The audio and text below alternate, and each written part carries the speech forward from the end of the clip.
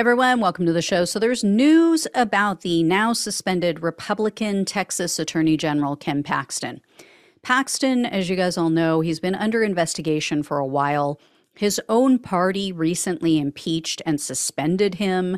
That came, though, years after it was revealed that he was abusing his office to do favors for a donor named Nate Paul, and also to benefit himself and his mistress. Because, party of family values and all that. So it was just revealed by the Austin American-Statesman news outlet that Paxton was using an alias when he would call for Uber rides to go meet with his mistress. This information was noted in a new impeachment trial filing.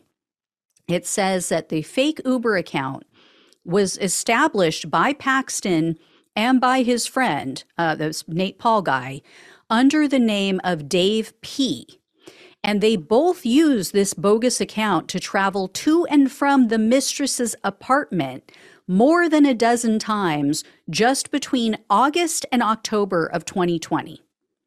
The filing goes on to say that Paxton and Paul met around 24 times in 2020, and during these meetings, they were discussing ways that Paxton could help to step in to stop a federal investigation into Paul's financial dealings.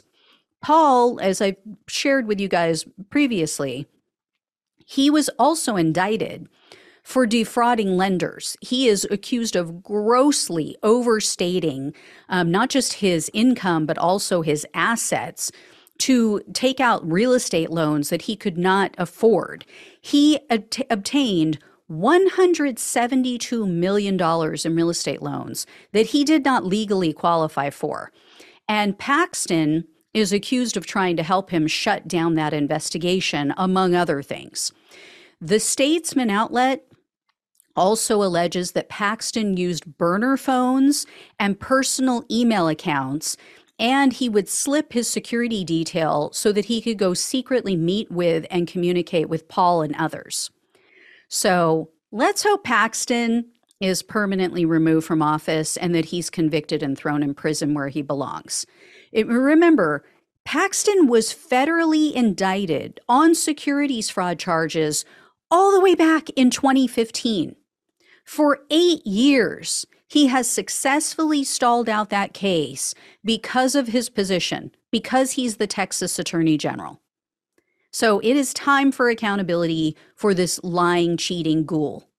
And this is the guy who also, while all of this other stuff is going down, while he's meeting with this guy, while he's meeting with his mistress, he was also trying to help keep Trump in office and pulled all kinds of crap with the election rules and taking out ballot drop boxes. And, he proudly says, oh, yeah, I helped to keep the vote totals down for Democrats. He's got to go. Absolutely has to go. So anyway, I will let you know when I hear more. Thank you all so much for watching and listening. Please like, please share, please subscribe, please become a donor if possible. Love you all. Take care. Talk with you soon.